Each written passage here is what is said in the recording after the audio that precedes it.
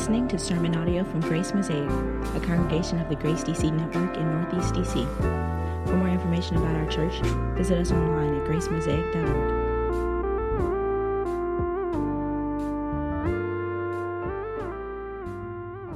In 1845, the great Frederick Douglass wrote a narrative of his own life that became one of the greatest catalysts for the abolitionist movement. In this memoir, he recounts his brutal experiences in slavery so that outsiders to that institution could get a sense of just how difficult it was.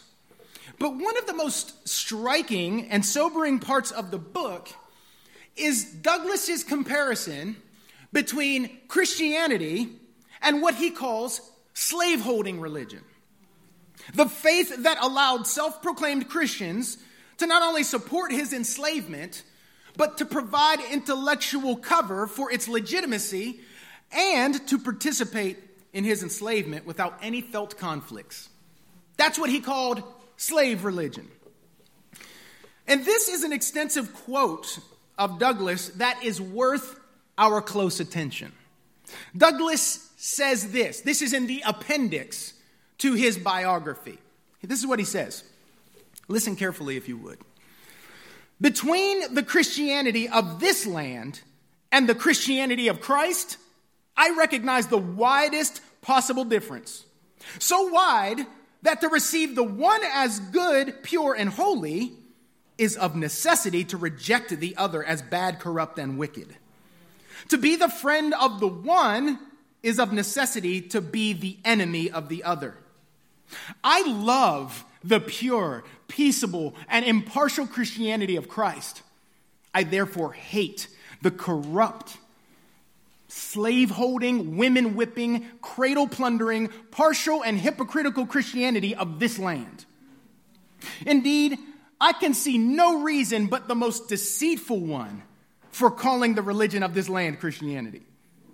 I look upon it as the climax of all misnomers, the boldest of all frauds, and the grossest of all libels. Never was there a clearer case of stealing the uniform of the court of heaven to serve the devil in. I am filled with unutterable loathing when I contemplate the religious pomp and show, together with the horrible inconsistencies which everywhere surround me. Listen, we have men stealers for ministers, women whippers for missionaries, and cradle plunderers for church members. The man who wields the blood-clotted cowskin during the week fills the pulpit on Sunday and claims to be a minister of the meek and lowly Jesus. The man who robs me of my earnings at the end of each week meets me as a class leader on Sunday morning to show me the way of life and the path of salvation. He who sells my sister for purposes of prostitution stands forth as the pious advocate of purity. He who proclaims it a religious duty to read the Bible denies me the right of learning to read the name of God who made me. He who is the religious advocate of marriage robs whole millions of its sacred influence and leaves them to the ravages of wholesale pollution. The warm defender of the sacredness of the family relation is the same that scatters whole families, sundering husbands and wives, parents and children, sisters and brothers, leaving the hut vacant and the hearth desolate. We see the thief preaching against theft and the adulterer against adultery. We have men sold to build churches, women sold to support the gospel, and babes sold to purchase Bibles for the poor heathen, all for the glory of God and the good of souls. The slave auctioneer's bell and the church-going bell chime in with each other, and the bitter cries of the heartbroken slave are drowned in the religious shouts of his pious master. Revivals of religion and revivals in the slave trade go hand in hand together. The slave prison and the church stand near each other. The clanking of fetters and the rattling of chains in the prison and the pious psalm and solemn prayer in the church may be heard at the same time. The dealers in bodies and souls of men erect their stand in the presence of the pulpit, and they mutually help one another. The dealer gives his blood-stained gold to support the pulpit, and the pulpit, in return, covers this infernal business with the garb of Christianity. Whether he knew it or not, Frederick Douglass was giving his contemporary audience the essential message of the book of James, that a faith claim and genuine faith are two different things. James shows us that genuine faith is more than a matter of simply acknowledging the right concepts or theology. It is right living in accordance with those concepts. And as easy as it is to look back at slave-holding religion and to condemn it, to throw our approbation upon it, to heap aspersions upon that institution, the more difficult work for you and I is to turn our analysis to ourselves. And to ask the question where there may be an obvious hypocrisy in our faith. So today, we begin a new series in the book of James. In the book of James, we're going to be up until the week before Palm Sunday. We are going to spend some time digging into James, and we're going to approach the opening of this book today through 2 points. I want you to see God's purpose in your trials, and I want you to seek God's wisdom in your trials. I want you to see God's purpose in your trials, and I want you to seek God's wisdom in your trials. So let's look at our first point. I want you to see God's purpose in your trials. Now, if you have any familiarity with the Bible or any familiarity with the book of James, you may have heard it said that the book of James is a book about works. However, James's great concern is with faith. James's great concern with faith is what drives the entire book. His concern with works stems from his concern with the genuineness of faith. For James, it's as impossible to separate works from true faith as it is to separate heat and light from fire. The two cannot be separated. His focus is not so much on converting his audience to the right ideas, but to see them living the right kind of life. He assumes that the audience already accepts the truth of the Christian message and the lordship of Jesus. He assumes this. But he addresses the disconnection between profession and behavior, which calls into question the genuineness of one's profession. I want you to see something really important as we work through this book, and it's this. James wants to move us from an insight-based model of discipleship to a practice-based model of discipleship. And that is to say that discipleship, growth in the faith, cannot be reduced to learning the right theology or getting the right concepts in your head. Mastery of material. It's not an insight-based model that James gives us. It's a practice-based model. We are to measure the legitimacy and the maturity of our faith based upon our practices, our actions, our habits. This is essential to what James is doing for his audience. He moves us away from the insight-based model into the practice-based model. In verse 1, we see the beginning, right? The book of James, it was a circular letter, which is to say, it wasn't written to a specific individual congregation like many of Paul's letters. It was written to be passed around to multiple congregations. And it was written by James, the half-brother of Jesus. James was one of the most respected leaders in the first century church, particularly the church in Jerusalem. James was ethnically Jewish, which is incredibly significant for our understanding of this book. If you gloss over James's Jewishness, you will not get significant portions of this book.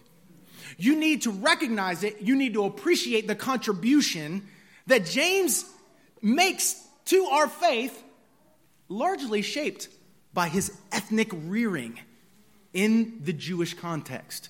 That's important. And Christians over history have often failed on this very point. Egregiously so.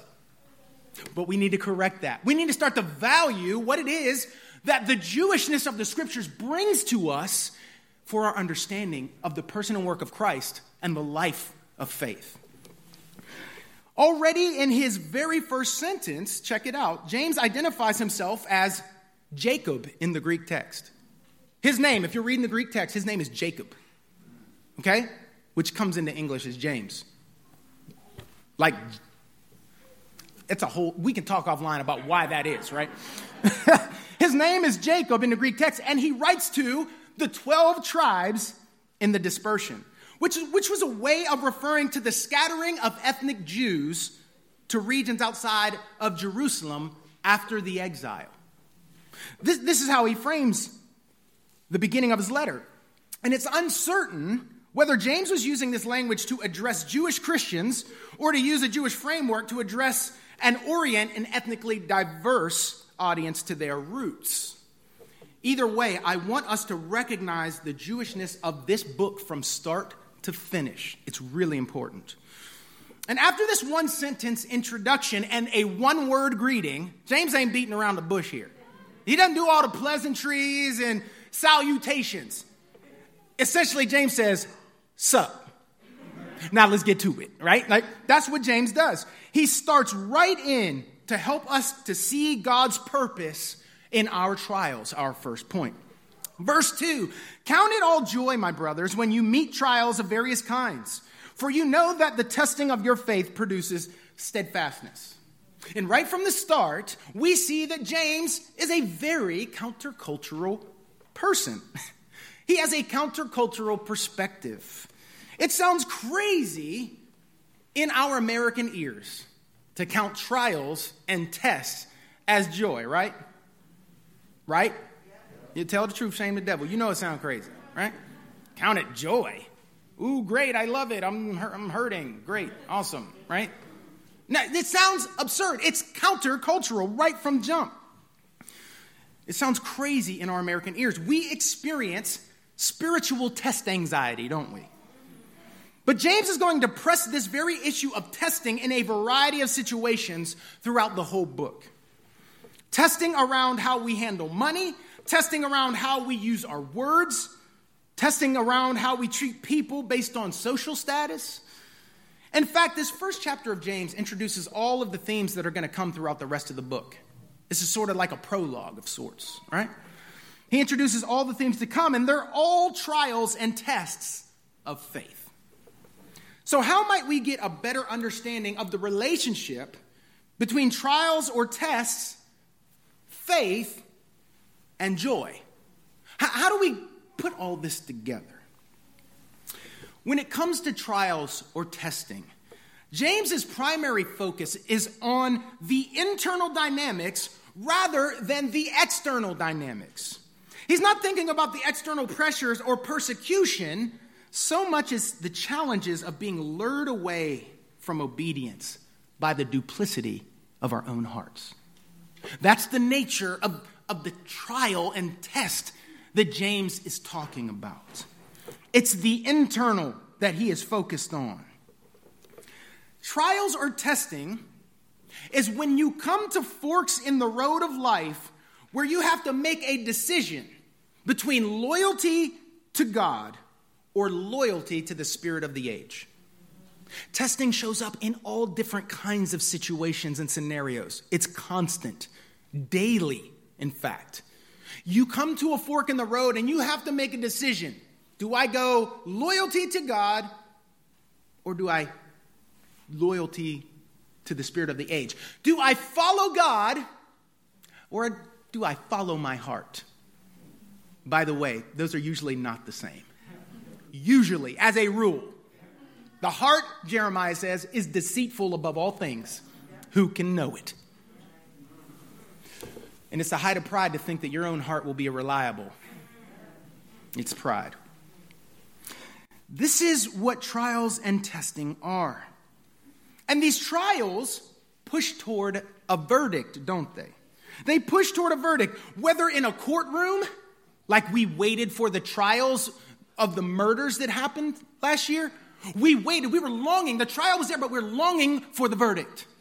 Or whether it's the trial for a vaccine in a clinic, we waited for those COVID vaccine. Well, some of us waited for the COVID vaccine to come out, right? We were waiting for the verdict to come out.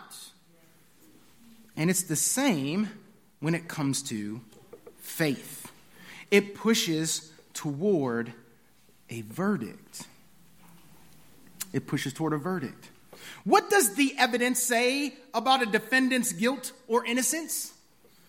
What does the evidence say about a vaccine's safety and effectiveness or danger and ineffectiveness? And what does the evidence say about a professing Christian's faithfulness and integrity or unfaithfulness and corruption?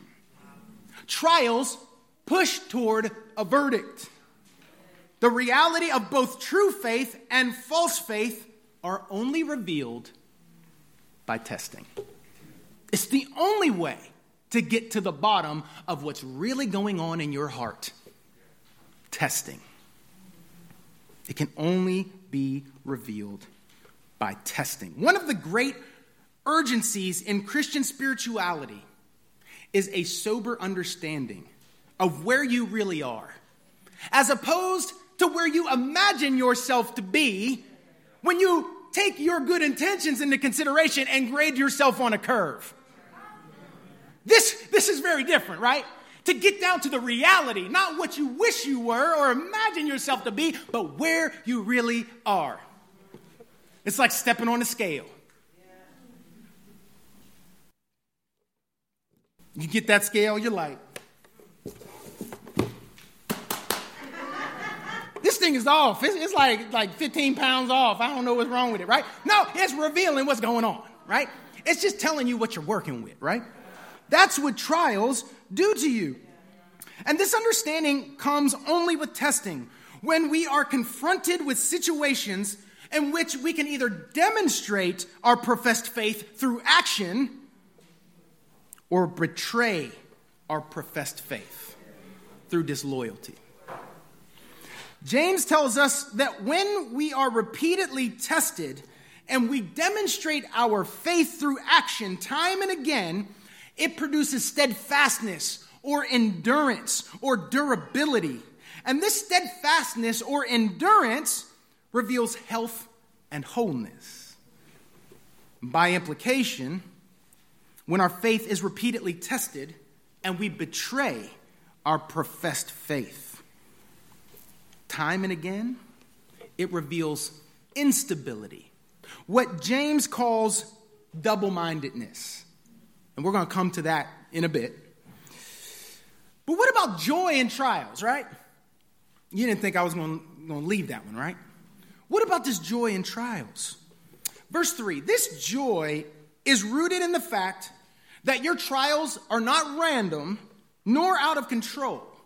They are part of God's purpose. This is a joy that comes from the growing endurance and integrity of your faith when you remain loyal to God in trials through your motives and doxological intent. It's a joy in witnessing your own growth and maturity, the joy of recognizing how God is at work in you. It's a joy in recognizing God's purpose in your trials, the purpose of beautifying your life, growing you up, transforming you from one degree of glory to the next. If the thought of being made into the likeness of Jesus at any cost does not bring you joy, nothing in this life will. Nothing in this life will. It can entertain you for a little while, but it will never give you joy. But there is also joy to be found in trials because they remove self-deception concerning the nature of our faith. Trials remove self-deception. If you thought you were humble and you're brought to the test and your pride rears up, oh, well, now you are seeing what you're really working with. You're realizing at this point that you are self-deceived. For those with true faith, testing is like going to the doctor for tests and learning that everything in your body looks good. For false faith, it's like going to the doctor for testing and learning that you have cancer that's been caught early enough to treat, but you need to take action. The doctors are only revealing what's going on in your body. And so the tests of your faith are only revealing what's going on in your heart. It's not that there is no aspect of sorrow in our trials. All joy in this text does not mean exclusively joy. It means intensively joy. Consider it an intense joy, not joy to the exclusion of lament and sorrow, right? There's something unique about the Christian faith that allows you to simultaneously lament and have joy. There's something rich there. All joy doesn't speak to the exclusivity of joy, but the intensity of joy. Nevertheless, James is telling us that when we see God's purpose in our trials, we can meet those trials with joy. But there's another crucial need that we have when it comes to trials, and this brings us to our second point, where we seek God's wisdom in our trials. I want you to seek God's wisdom in your trials. And this shows up in verses 5 through 8. When I studied music in undergrad, I had friends who were incredible classically trained musicians. They were high caliber. They could play incredibly difficult pieces if they had the sheet music in front of them to spell out every note. They could read music like I read English. Like that's how good they were. I'd look at the sheet, there would be notes everywhere on the sheet, and they'd just be like, and I'm like, how does your brain do that? I don't know. How are you seeing all of that at the same time? My eyes don't do that. They're like, I don't know, they're like iguanas, their eyes doing this thing, right? It used to astonish me that they could do that. Like, they were incredible musicians who could play anything that was on a sheet of paper in front of them. But they had no idea how to play jazz. Jazz was foreign to them because it's improvisational. Jazz gives you a basic roadmap of the chords, but it's all about spontaneous creation in the moment with the people you're playing with, or sometimes by yourself. It's not about playing every single note on a sheet of paper. It's about improvisation in the moment. And I think this is the experience of many Christians in times of trial. They know how to faithfully follow the black and white commands that are clearly spelled out in Scripture. But when it comes to the gray areas of life that require wisdom, they struggle. They think, just give me the sheet music. I can't tell you how many times as a pastor I've had people come up to me and effectively say, can you give me the sheet music, please? I can't do jazz. I need some notes on the page. I need it black and white. Just tell me what to do. The improvisation that wisdom requires is often confounding. And here's the thing. About 10% of the Christian life is covered by black and white laws that are clearly spelled out. For example, thou shalt not steal. Clear? Got it? Got it? Good. Right? About 10% of life is covered by the black and white of Scripture. And 90% of the Christian life requires the improvisation of wisdom. For example, Proverbs 26, 4 through 5 reads like this. Answer not a fool according to his folly, lest you become like him yourself. Answer a fool according to his folly, lest he be wise in his own eyes. And we think, which is it? Do I answer a fool according to his folly, or do I not answer a fool according to his folly? And the answer is, only wisdom can tell you which is the right move in the situation. Only wisdom can get you there. What we see is that the Christian life is, we like to treat it more like science, and it's more like art. It's an art and a science. There are hard and fast things, but then there are things that are situational. right? If we get a chance to go out for a cup of coffee, I'll talk to you about triperspectivalism. All right? That gets into the situational, the ideal, like how Christian theology and Christian life actually works together. Okay? We can talk about that another time over coffee or another kind of beverage. It's an art and a science, right? And when we hear this, that we're not largely good at wisdom, and most of life is wisdom, we think, oh, great. Now, how am I supposed to get that? And James replies in verse 5. Okay, check it out. If any of you lacks wisdom, let him ask God, who gives generously to all without reproach, and it will be given him. James tells us that if we need wisdom in a situation, we need only ask God for it. Now, I'm going to give you a funny and sad all at the same time. Just simple illustration of this. I was working on this sermon until 3:30 in the morning this morning. I can't even think right now. I'm running on Holy Spirit energy right now, okay? But what's funny is I was banging my head trying to pull this thing together. And there were multiple times yesterday where I'm sitting there trying to muscle this thing, and I'm like, Lord, will you give me wisdom about how to frame this? And within 5 minutes, boom, I was like, that's funny what you did there. See, you trying to teach me how to live my own sermon while I'm writing my sermon. I see what you did there. It happened to me half a dozen times yesterday. That's how hard-headed I am. I was stunned that last night I was like, oh yeah, again. Lord, will you give me wisdom about how, boom. And he answered. It showed up. You need only ask. God loves to generously give wisdom to all who ask. He doesn't roll his eyes and breathe a deep sigh like we do when our kids pound us with requests. That's not how God does. God is not like you. He's better than you. And that's good news. God loves to give us wisdom, not just as a one-time shot, but over and over and over again. And he does so generously because it's his character to give. It's his character to give. But James wants us to take this to heart. Listen, parents, are you banging your head against the wall with how to negotiate life right now? Are you asking God for wisdom every day? Seriously, throughout the day, ask. He will give it. Kids, are you trying to figure out life and you're not sure and you feel confused? Are you trying to figure out who you are? Are you trying to figure out friend groups and what you should do in your life? Ask God for wisdom. He'll answer you. Teachers, you trying to figure out how to deal with the problems of doing your vocation in these difficult days? Ask. Ask for wisdom.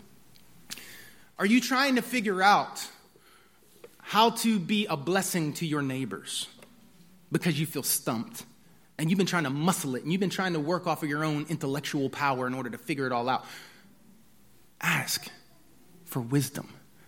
I want it to become the impulse of our community that when we wake up in the morning, we begin to just ask and ask and ask to come to the inexhaustible fountain of wisdom so that we can gain the skill that we need for life. That's what wisdom is. It is skill for living in God's world and God's way. That's wisdom. It's life skills. That's wisdom. And that's what we need most. We cannot fit all of life into the black and white paradigm. We got to live by faith and wisdom in the situational. But James qualifies this statement. He tells us, ask God. Do you need wisdom? Ask God. But then he qualifies his statement in verses 6 through 8. He says, but let him ask in faith with no doubting. For the one who doubts is like a wave of the sea that is driven and tossed by the wind. For that person must not suppose that he will receive anything from the Lord. He is a double-minded man, unstable in all his ways. Now, this could be understood to mean that it's up to believers to convince themselves that God will give them what they ask for if they are somehow able to eliminate the doubts from their head. That is not what James means. This is not what James means. The faith required for asking is simple trust in the character and promises of God. That's what James means. It doesn't mean that you have absolute certainty about every doctrine in the Christian book. That's not what James is talking about, the no doubt phrase. He is talking about divided loyalty.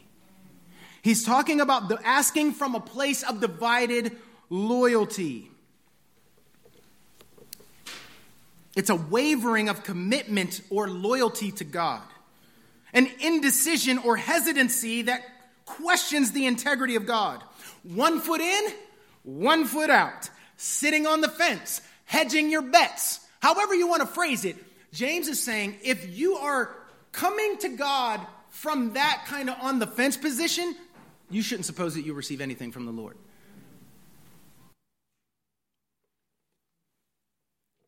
The doubter is depicted, the wavering, sitting on the fence, hedging your bets person is depicted as a wave of the sea that is blown by the wind, tossed back and forth. A wave is passive, susceptible to manipulation because it has no shape of its own. It's always shifting, never solid, without foundation. The with no doubting in verse 6 does not mean that you should believe anything that anyone says. It means that one should in no way hold back from commitment or divide one's loyalties.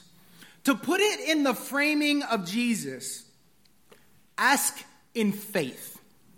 Because if you ask while trying to serve two masters, you must not suppose that you will receive. Throughout this book, what you're going to see is the way that Jewish sages operated.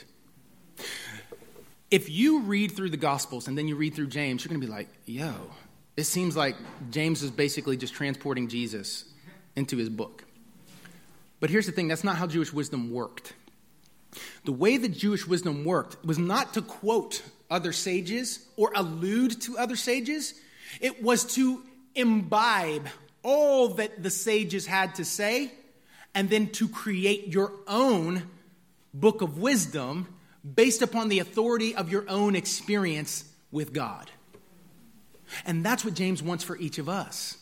For us to become sages, to embody the wisdom, to absorb the wisdom so that we can then bring that wisdom out for the people around us and live into that life of wisdom ourselves.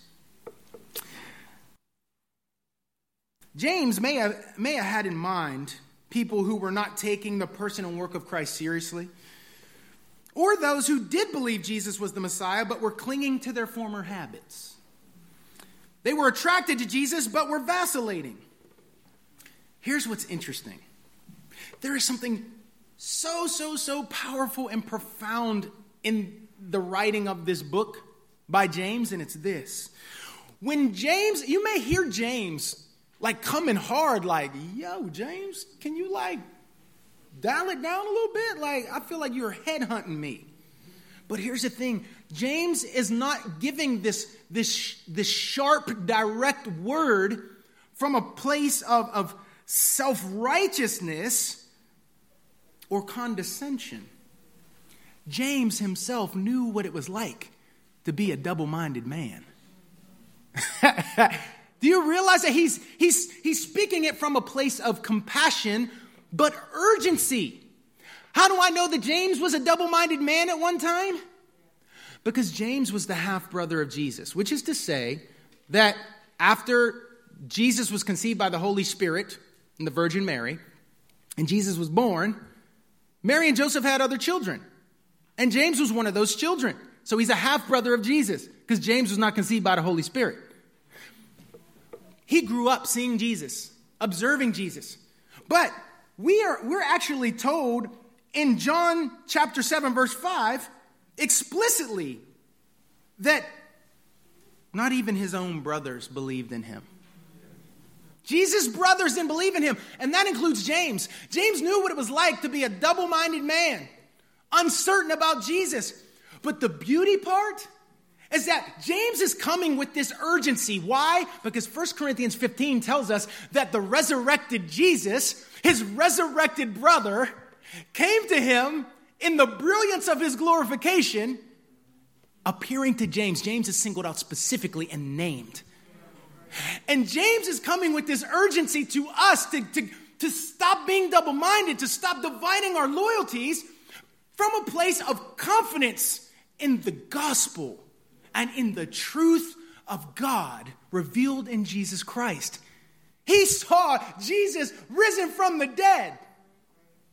And so he's urging us to move away from double-mindedness to a place of faith and wisdom, seeking to embrace what God is doing in our lives and to grow up in the faith by embodying it, not just thinking the right ideas.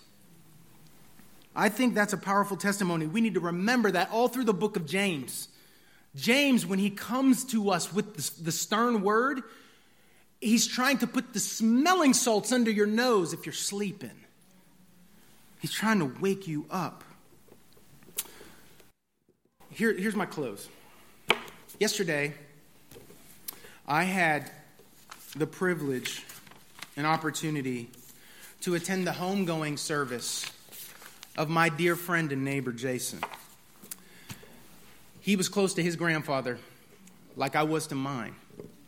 And so I drove out to Annapolis to the homegoing service at an awesome black church in Annapolis.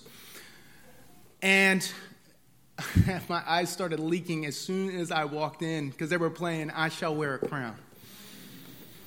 And I came in, I saw Jason, dapped him up, showed him some love, expressed my condolences, and I went and sat in the back and I was observing. And to hear the testimony of this wonderful man's life, Mr. Pratt, was stunning. 92 years of faith and service and love for his people and his community. And I thought, every time I'm at a funeral, every time I'm at a homegoing service, I think, Lord, help me to finish the race with my faith intact. Because no one is guaranteed that without daily communion with the Lord and praying that God would give grace for us to be the real deal. And then the thought hit me. This is what James is trying to bring us to. So that on that day, when you're laid in front of your people, they will be able to give testimony to the beauty of faith in your life. To be able to say that you were the real deal. You weren't a performer or a hypocrite. You weren't a double-minded man, unstable in all your ways, or a double-minded woman, unstable in all your ways. You knew him, and you lived like it, and you loved like it, and you denied yourself like Jesus is real, like he died for your sins and rose from the dead. That their testimony would be that you came in on Sunday mornings and you worshiped with all your heart, no matter what was going on in your life, that you were always willing to put others ahead of yourself, that you were quick to repent and repair what you broke, that you knew how to treat people, that you were generous, even when it meant that you had to say no to things you cared about for yourself in order to say yes to others. A radical countercultural orientation to life in this world because of God. That's what I thought. And that's what I want for each of you. I don't want any of you to be self-deluded, to think that because you showed up at church every now and again, or even every Sunday, that was your salvation. No. We're saved by faith alone, but the faith that saves is never alone. If I could summarize what James is saying throughout this whole book, he's essentially saying this: my brother and Lord, who is the Messiah, he meant what he said. Take it to heart and live in light of that.